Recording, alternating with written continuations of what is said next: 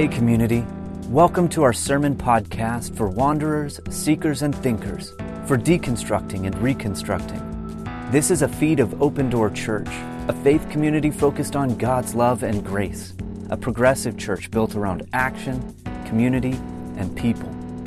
Enjoy this week's message and check back often as we're posting new content every week.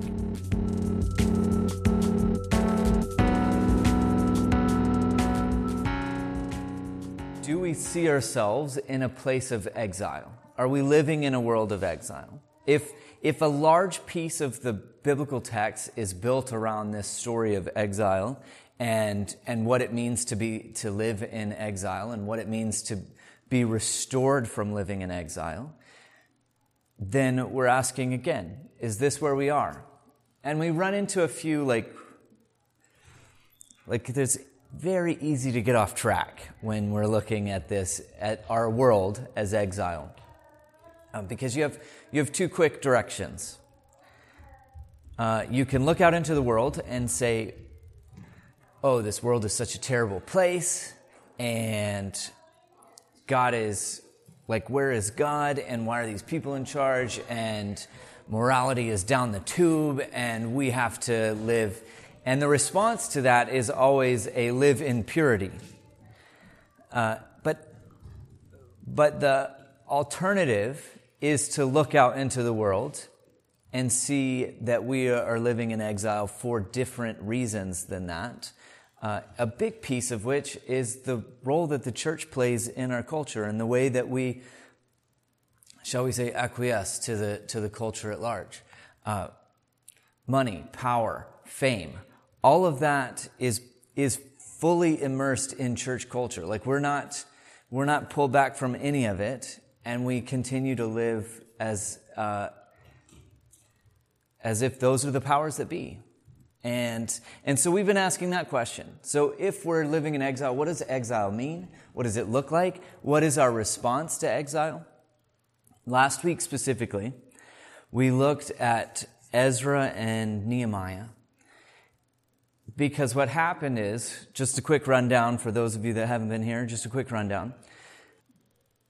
Assyria comes in, overtakes Israel, but the southern kingdom, Judah, with Jerusalem and the temple are still in place all the way down to 587 BC.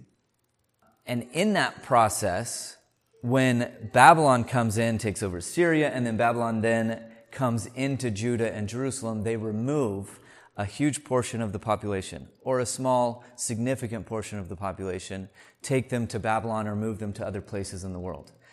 The reason that's significant is that it displaces people. We look out into our world and we see people that are displaced all the time. Refugees, people move for the sake of their own safety, people that move for the sake of their own welfare, people that are forced to move because of religion or because of all kinds of reasons. We see displaced populations all over our world today. This is very similar. For political reasons, a portion of Judah is moved to Babylon. Persia comes along, in charge now, sends people back to Jerusalem. And we read this story as this positive moment of restoration when God's temple is being rebuilt, and you have this moment of great joy. But the subtext in the story are small moments of discontent, small moments of a subversive reality where people are looking at the world and saying, wait a second, God told me that God would be here. God told me that this is our land, and yet all the profits, all the fruits, everything from our land is going to a foreign power. And I have a foreign king telling me whether I can build a house or not. I have a foreign king granting me papers, just like when we register people that come into Canada, granting me papers that tell me that I can live in my own land. These are subtle moments where we see in the time of Ezra and Nehemiah in this exilic period or post-exilic period where they're not quite happy with the way the world is and what God is doing or not doing in it.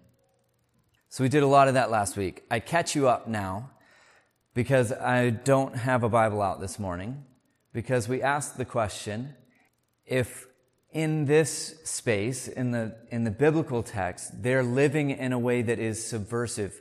We looked at just briefly Daniel standing before the king, Ezra standing before the king when they should be bowing. The subtlety in the text says we live in a different space. We answer to a different king. The prophets who give them the authority to build their house. Someone says, well, where are your papers? Who gives you the decree to build this house? But it was the prophets, not king, that said they could do that. Subtleties are important. So last week we did a ton of biblical work. You can listen on our website. And this week I want us to put all of that behind us and just ask the question, and I'm going to tell a few stories. What does it mean to live and display and live out that alternative narrative? If Daniel is living out an alternative narrative before these people, before this king, to say, there's somebody else in charge, to say, I don't need to live like this because God is in control, or for Ezra to look to the prophets instead of to the king to build. They are living an alternative narrative and expressing that in small or large ways. And so we ask the question, what does it mean to express or to live out an alternative narrative today? What does it say to the world around us, and how do we live in this space? Not to be cliche, but just to use a cliche. The grumpy grandfather that wants to tell you, oh, this world is such a decrepit place, or just the evangelical Christian, right? This world is such a terrible place, and we have to live in this way to set ourselves apart. We've been there. We've done that. Yet, our churches look just like everything else.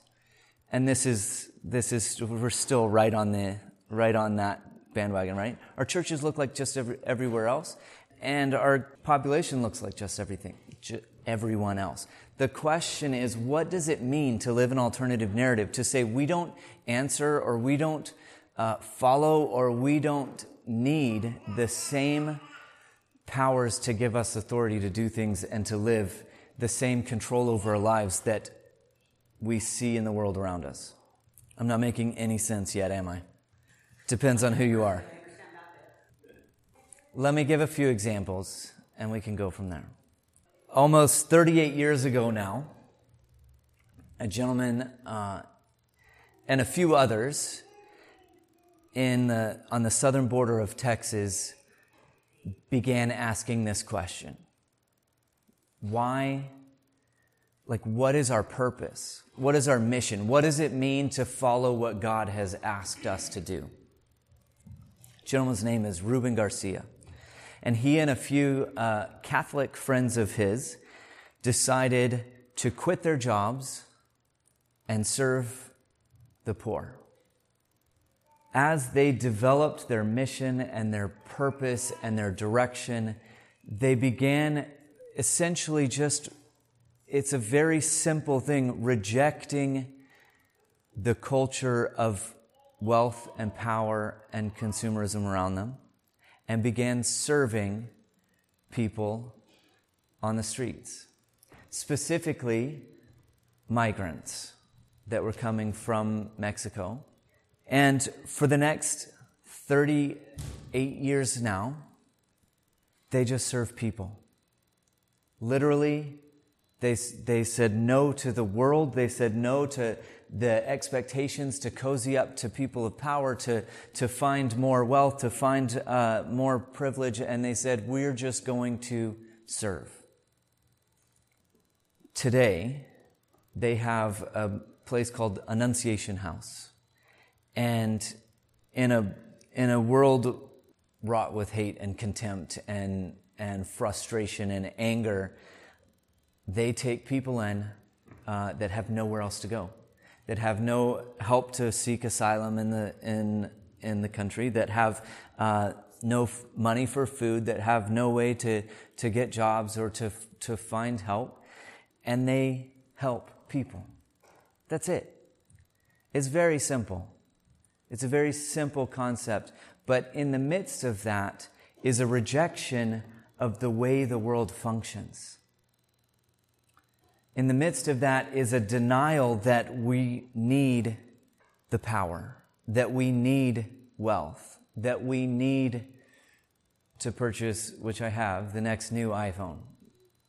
I'm not always the best person to tell you what's going on.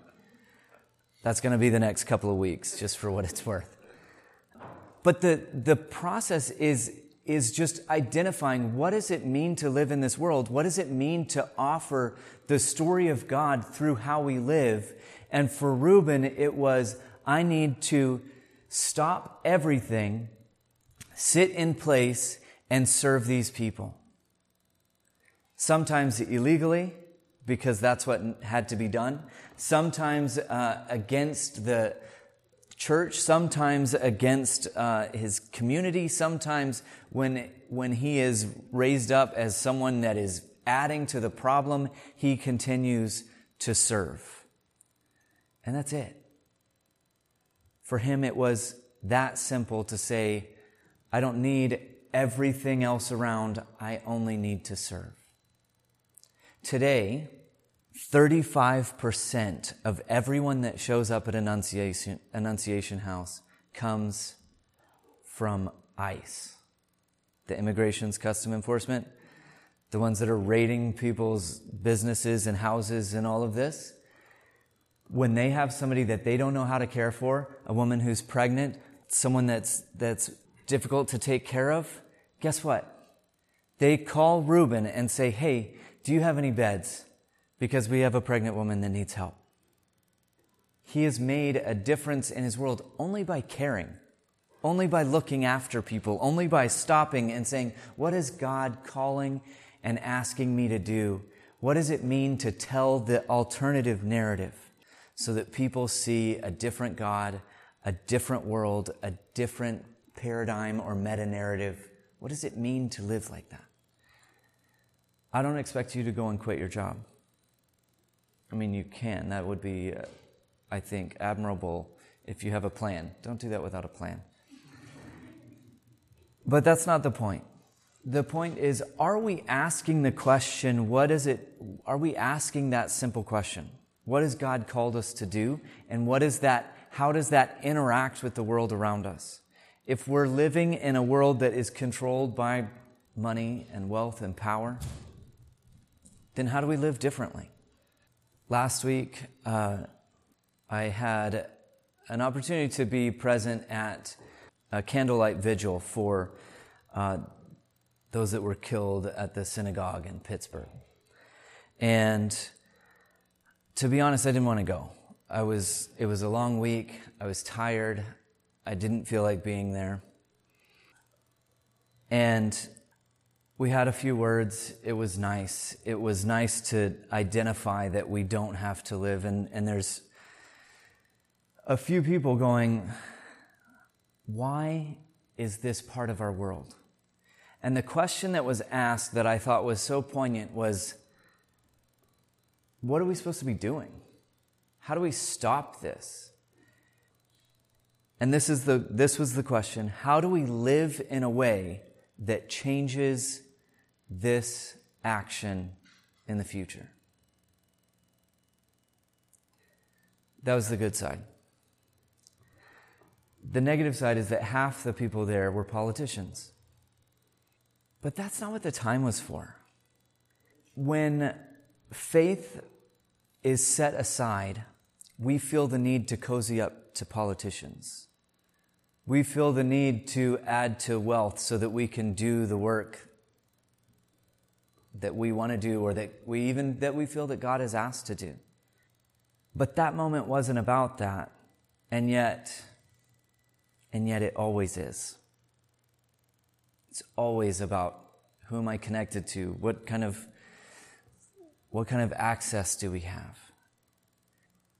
Reuben quit his job didn't go serve those that would get him closer access to power, went and served the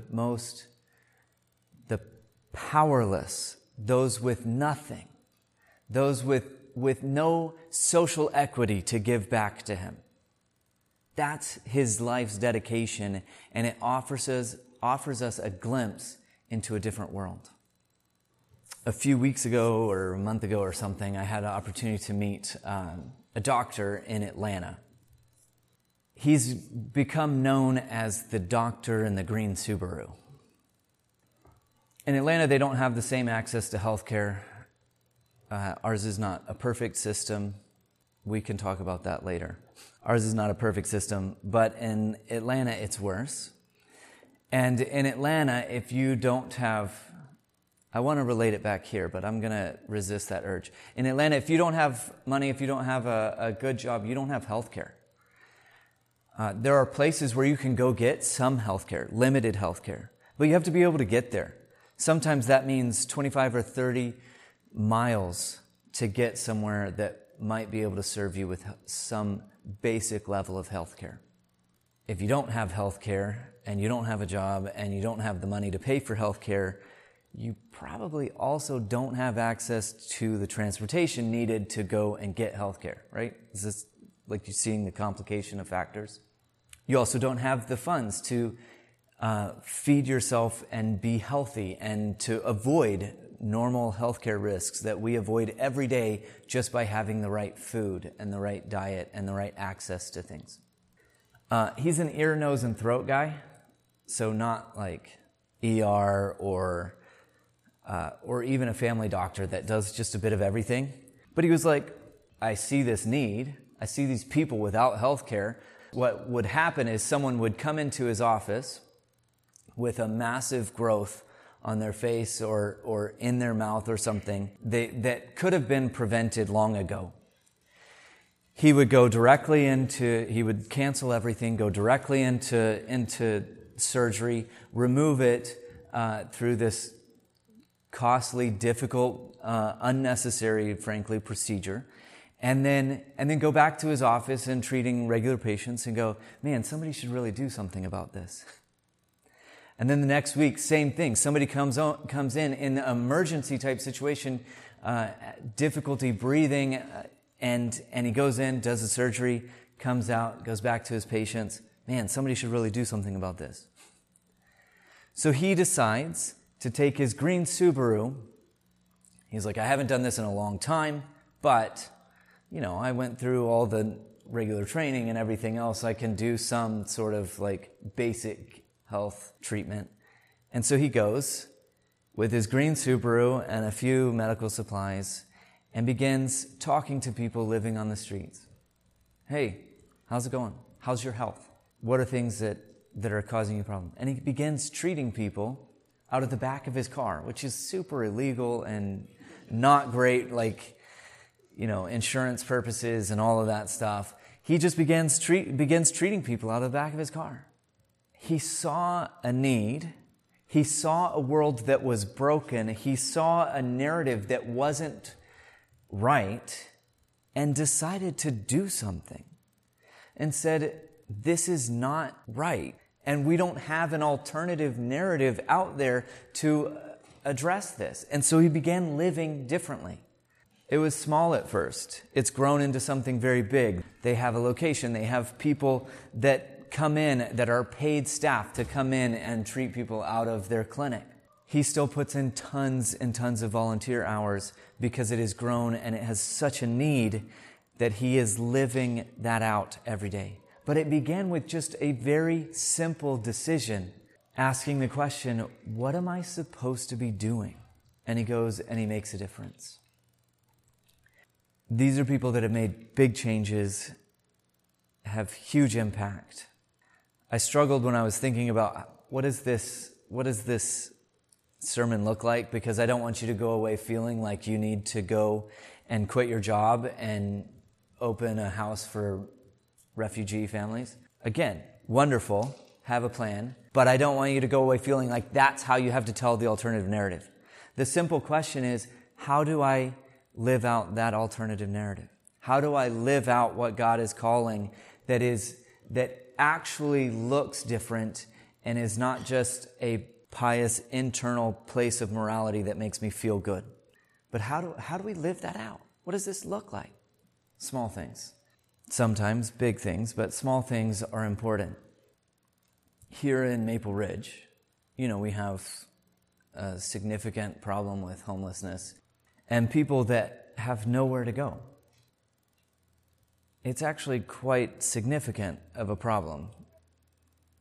And it's made worse by people in our community that won't open their eyes, that won't hear a story, that won't take in the reality of how someone got there or who they are, or that these are individuals and not a mass of people only.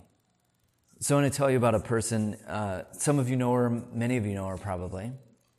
Her name is Chris, and you might have seen she ran for council this past election.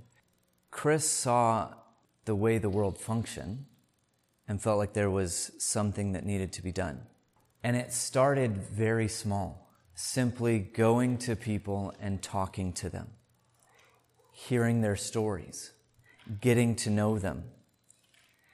And for out of the last 18 months or so that we've had a camp with people living in the most horrendous conditions in Maple Ridge, in British Columbia, in Canada, Chris goes down and looks after people almost every single day. She doesn't have huge resources. She doesn't have an organization behind her. She doesn't have tons of money. And it wasn't ever about that. It was simply, here are people that need something. I'm going to go see what they need. The world will tell you that that's their problem. The world will tell you that you're not going to get anything out of it, that you can't solve the big problems, that you don't owe that to anyone, that you need to look after your own family first. The world will continue to press on your own individuality to tell you that you should spend time and do things that are for you and that are for your family. The world will tell you to get that selfie with the MP instead of being focused on those that are powerless.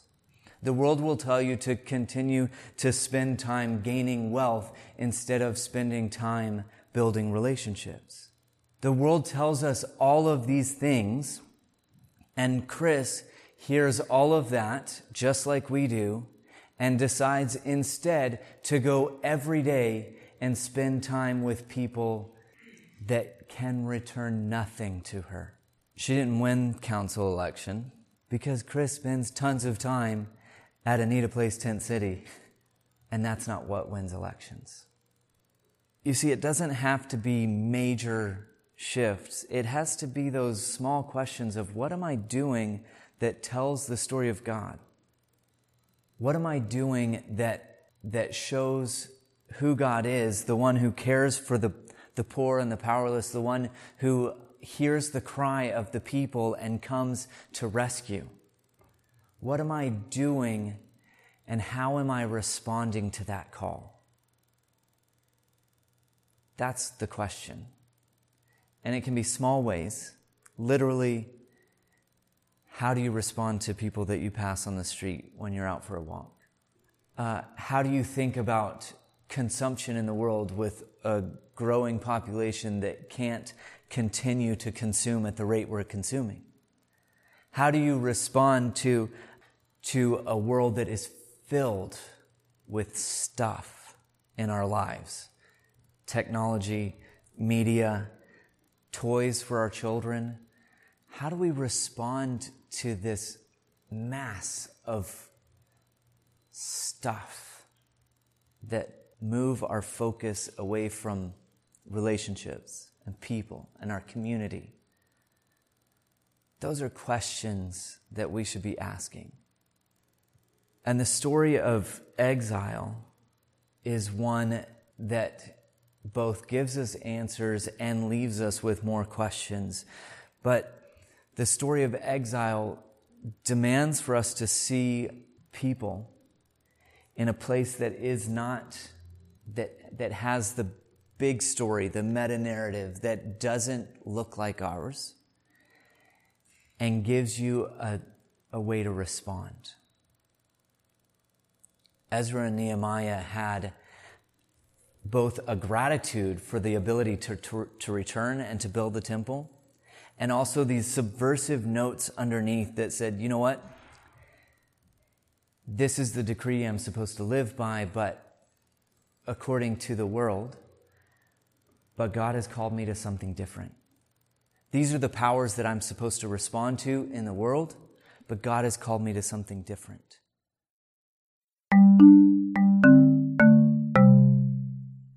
Thanks for listening to this sermon podcast from Open Door Church. Our intro and outro music was created by Lee Rosevere and is used under a Creative Commons by attribution license. Have a great week, ask the hard questions, and explore God's love. Everyone is always welcome to join the journey with us at Open Door. Learn more at opendoorfamily.ca. That's opendoorfamily.ca.